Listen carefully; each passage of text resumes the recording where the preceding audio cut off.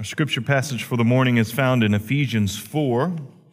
Allegedly, I am to preach on verses 17 through 32. I don't think that's going to quite happen. There is just too much here. So we will make reference to 25 through 32, and then we're going to circle back next week and finish it off. But this is one of the great passages of the book of Ephesians, verse 17. Now this I say and testify in the Lord, that you must no longer walk as the Gentiles do in the futility of their minds. They are darkened in their understanding, alienated from the life of God because of the ignorance that is in them, due to their hardness of heart. They've become callous and have given themselves up to sensuality, greedy to practice every kind of impurity. But that is not the way you learned Christ, assuming that you have heard about him and were taught in him, as the truth is in Jesus, to put off your old self, which belongs to your former manner of life and is corrupt through deceitful desires, and to be renewed in the spirit of your minds, and to put on the new self, created after the likeness of God in true righteousness and holiness. Therefore, having put away falsehood, let each one of you speak the truth with his neighbor, for we are members one of another. Be angry and do not sin. Do not let the sun go down on your anger, and give no opportunity to the devil. Let the thief no longer steal, but rather let him labor, doing honest work with his own hands, so that he may have something to share with anyone in need. Let no corrupting talk come out of your mouths, but only such as good for building up as fits the occasion, that it may give grace to those who hear.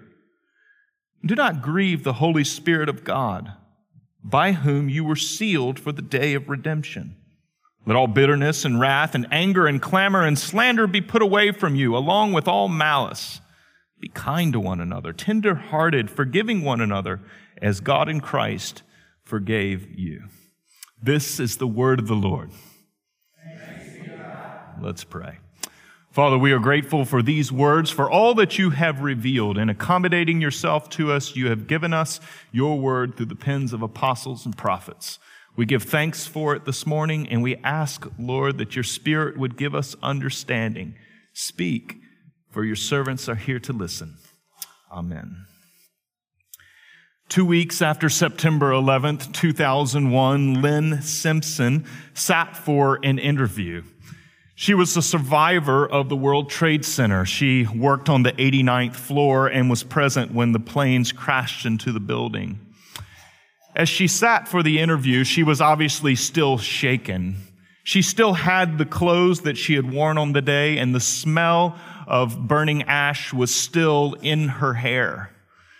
She was frightened and startled as she told the story of how she escaped from the 89th floor, crisscrossing floors, going through a maze of stairwells and tunnels, and she exited the building 1 minute prior to its collapse. Lynn now lives in Pennsylvania. She can't even return to New York City. She describes her experience on September 11th as one of trauma, because 10 years after that initial interview, she took another interview, a decade later, to describe her life. She suffers from PTSD, understandably. She can't concentrate for long periods of time. She's oftentimes overwhelmed with anxiety, and she reacts irrationally to loud noises. During the interview, this is what she said: "It's very hard to admit that you're not going back to your old self. Whether you had an accident or hip surgery or whatever it is, you've changed. September 11th changed me. And no matter how much I try and talk myself into the fact that I'm going to get back to it, it's not going to happen." Lynn experienced trauma on September 11th, a trauma that many of us witnessed over televisions, but one that she lived, one that has permanently changed her. It was an event that altered the course of her life. She was profoundly changed by the trauma. And in Ephesians 4, Paul says something similar has happened to the Christian. That there has been a trauma that we have experienced that forever alters the trajectory of our life. That it changes us forever, that we can't go back anymore. But what precisely is it that Paul says happens to us? It's captured in this simple statement that we've encountered the truth that is in Jesus. Read with me in verses 20 and 21. But that is not the way you learned Christ, assuming that you have heard about him and were taught in him as the truth is in Jesus. Paul is speaking here to the church, and he's telling them that they can't return to their former ways prior to their conversion, but that they have heard the truth that is in Jesus. They have encountered the truth that comes to us in him, and that they have been changed. The path is altered. And there's three things, though, about this encounter with truth that Paul tells us. He expands it in verses 20 and 21. And the first thing we learn about this encounter with the truth is that Christ is the subject. Notice what he says in verse 20. But that is not the way you learned Christ. And so this is what this church in its formational days heard about. They learned Christ. He was the subject of the teaching. He was the content. And friends, oftentimes in churches, we can get distracted by so many different things. We can get distracted by programs. We can get distracted by people's good behavior. We can focus on so many different things that we lose the essential content, the subject of all preaching and teaching that goes on in the Christian church. Christ is the subject. And so this is what they heard about. But then secondly, we also learned that not only is Christ the subject, but Christ is also the teacher himself. Follow into verse 21. Assuming that you have heard about him. Typically, it's not my practice to distrust the translation that is in front of you, but I have to admit that the editors of the ESV here inserted the word about. You can find this in most of your standard commentaries. But rather than saying about, it should read, assuming that you have heard him. That when we hear Christ as the subject of the teaching, we are also hearing Christ himself. Last week in Ephesians 4, we learned that Christ, when he ascended on high, after dying on the cross and rising from the dead, that he ascended and gave gifts to men. And in Ephesians 4, verses 11 through 13, we find out what those gifts are. They were the apostles and the prophets. They were the shepherds and the teachers who were given to the church in order to equip the church and train it in godliness. And so the teachers belong inside the church's life in order to instruct it. And in our theological tradition, we've always held that in instruction that is in keeping with Scripture, that we don't simply hear the voice of man, that we actually hear the voice of God. And so encountering the truth that is in Jesus, we hear Jesus himself as our words are faithful to Scripture. And the final piece of this, of what happens when we encounter the truth that is in Jesus, is that we also learn that Christ is the context of that teaching. Verse 21, assuming that you've heard him and were taught in him as the truth is in Jesus. The teaching happens in Jesus as well. And this means that it happens in a location, a specific kind of context. And this is referring to the body of believers who not only buy in intellectually, but buy in with their whole lives to Christian teaching. That the context in which we learn things does impact the message. And when we have someone who believes and wholeheartedly gives themselves over to a message and teaches us, this is what Paul is talking about.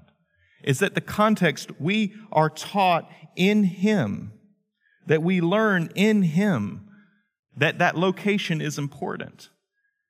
And when we encounter the truth in this way, something happens to us. But Paul is now going to turn and he's going to develop what this truth that we learn from Jesus is. So what is it specifically that we hear?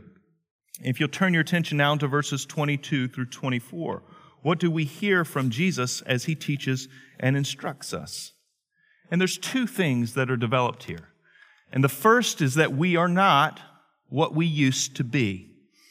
You'll notice that the passage begins in verses 17 through 19, where Paul is encouraging these Christians no longer to walk in the futility of their minds. He recognizes what they once were. This word futility is interesting. It is the one that is used with regularity in the book of Ecclesiastes. It is an empty way of life that has no meaning and is constantly searching for some kind of fulfillment. And Paul is pointing out that they are no longer to live that way and walk that way. And he is now saying that because they've received the truth that is in Jesus, that they are free to live and walk in another way. Now, there's a traditional way of reading these verses that is mistaken. It's very easy to read verses 22, 23, and 24 as instruction. That because you've received the truth in Jesus, you are now to put off, you are to be renewed, and you are to put on. And so we read those verbs as if they were imperative commands that we are to be doing now. The problem is that grammatically that doesn't work out. And what's happening here in verses 22 through 24 is Paul is explaining what the truth that the church had heard was. The truth in Jesus that they had received. And so rather than imperatives, these are infinitives, and he's explaining what it was that they had been taught, what they had learned from Christ. And what they had learned is that they were to put off their old self, that they were to be renewed in the spirit of their minds, and that they were to put on the new self. And that these are all past actions. They are past tense verbs in the original. And so Paul is explaining something that happened to them when they encountered the living Jesus and they were taught by him.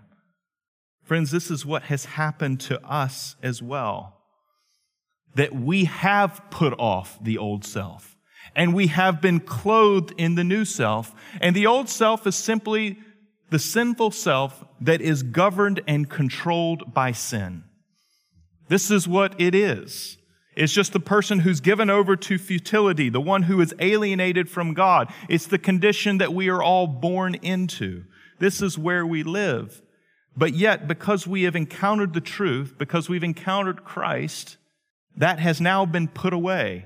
Doesn't mean all sin has been put away, but the old self who is dominated by sin has been. And then that a new self has been created. And you notice this in verse 24. Created after the likeness of God in true righteousness and holiness. This is actually the second time that Paul uses the language of new creation to talk about conversion. At the end of Ephesians 2 in verse 10, for we are his workmanship, created in Christ Jesus for good works, which God prepared beforehand that we should walk in them.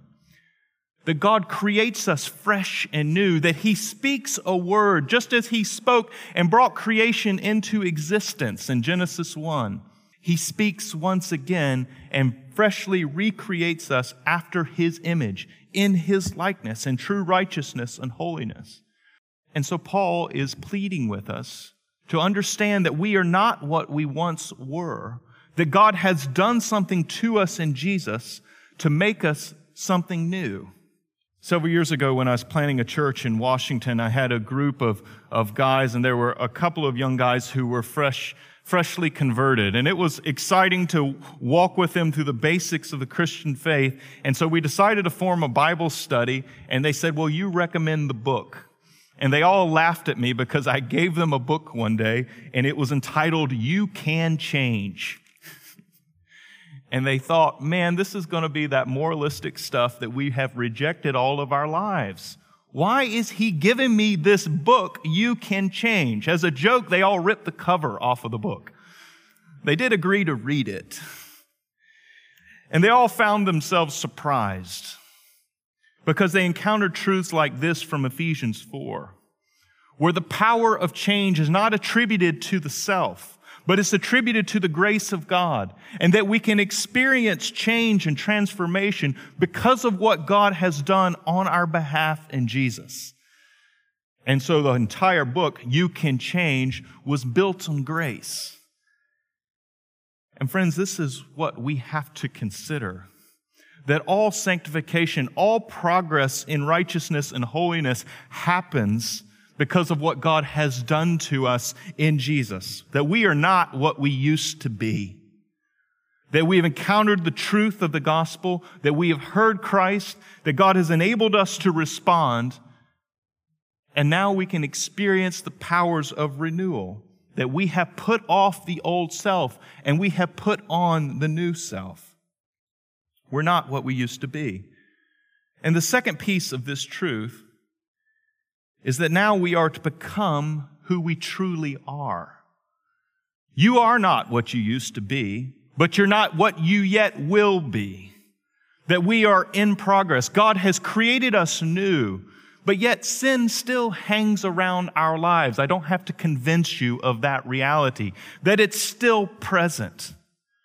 But yet we are not captive to the old falsehood, to the way that dominated us, the futile, empty, and dark way of life prior to our conversion. And so how exactly does this work, though? Many of you have heard me tell the story about my sons as they were growing up and as they were transitioning in that 3 to 5-year-old window.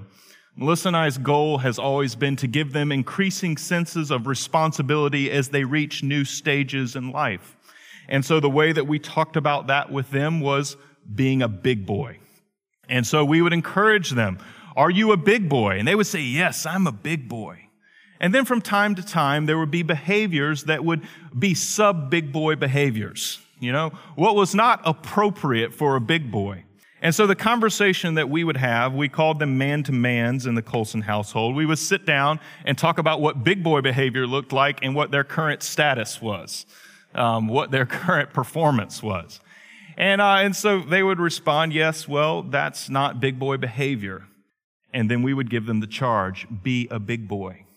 You are a big boy. Be that big boy." And friends, this is the truth of the Christian gospel worked out for us. That God assigns us a status. He says something has happened to us. We have put off and we have put on. That we have been renewed by the truth that is in Jesus. And now because of that, we can experience change. You notice that the therefore of verse 25, "Therefore, having put away falsehood, let each one of you speak the truth." Paul is going to go on to give loads of commands at this point from verse 25 through 32. But he only does so after first stating the grace that belongs to you. And this is so important to understand the ethical vision of the Christian life. It's that we don't start with the commands. You're not told to pull up your moral bootstraps and make yourself good.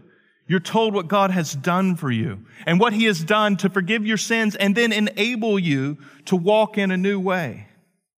And so Paul says, having put away falsehood, and falsehood there is this old way of life in verses 17 through 19. It's the futile way of life that was hardened and calloused and ignorant and alienated from God. That has been put away. Therefore, having put away all that falsehood, let us now, ...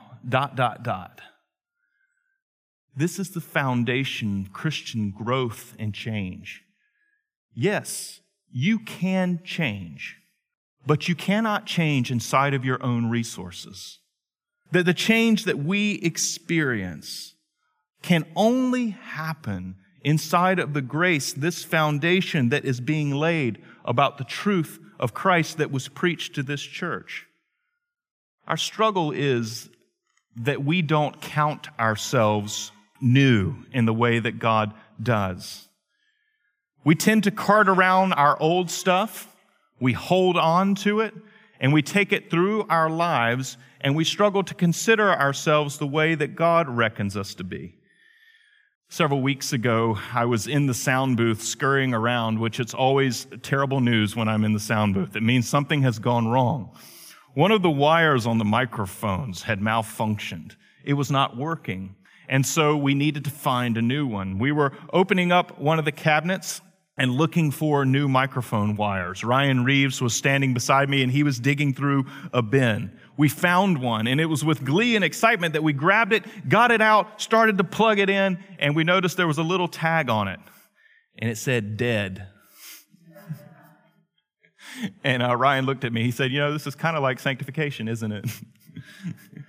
We keep around the stuff that's dead, that we don't need. And we cart it with us through our lives. And we think somehow it's going to help us. And so we'll put it up in a cabinet and keep it there for safekeeping. May need to bring that little sucker out sometime. But friends, you're new. God has made you new. He's created you afresh. He's spoken a better word of creation. He's taken you out of the death and the futility, and He's brought you into new life. And Paul is pleading with you here that you see yourself in this way, that you count yourself this way, dead to the old manner of life, alive in the new, renewed by the Spirit of God. Therefore, now walk this way. That is where He's taking us.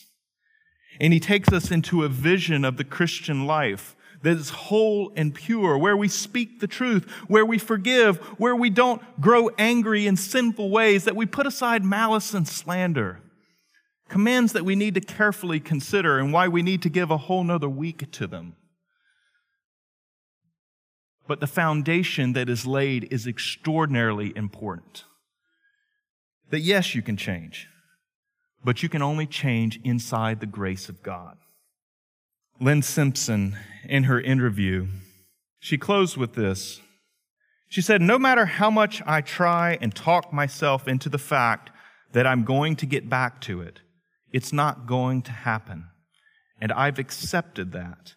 And once I accepted it, it was okay." She, of course, was speaking about her trauma, that she had to accept it, that life was not going back, and that it is now okay for life not to return. You have to accept the same thing. You've encountered the truth that is in Jesus, that your old self is dead, that you've been raised to new life, that you have been renewed by the Spirit of God. Accept it, and then live in concert with it. Go with the grain of what God is doing in your life is Paul's argument and appeal. That we need to get along with this truth because this is the grace of God. This is the activity of God in us. And it is from that activity that we can then hear His command to turn away from sin. And so, friends, let God have His way in you as He works out His great plans to renew you, as He works out His new creation. Let's pray. Father, we do give thanks for these marvelous truths. The truth that we have encountered in learning Christ, in being taught by Him, in learning Him inside of a certain context, that our old man has been put off and that we've been raised to new life. Lord, we give thanks for all that your grace does. Forgive us for the ways that we minimize it, and help us to accept it and to get along with it, to trust it, to follow you. Help us by your Spirit, we pray in Jesus' name. Amen.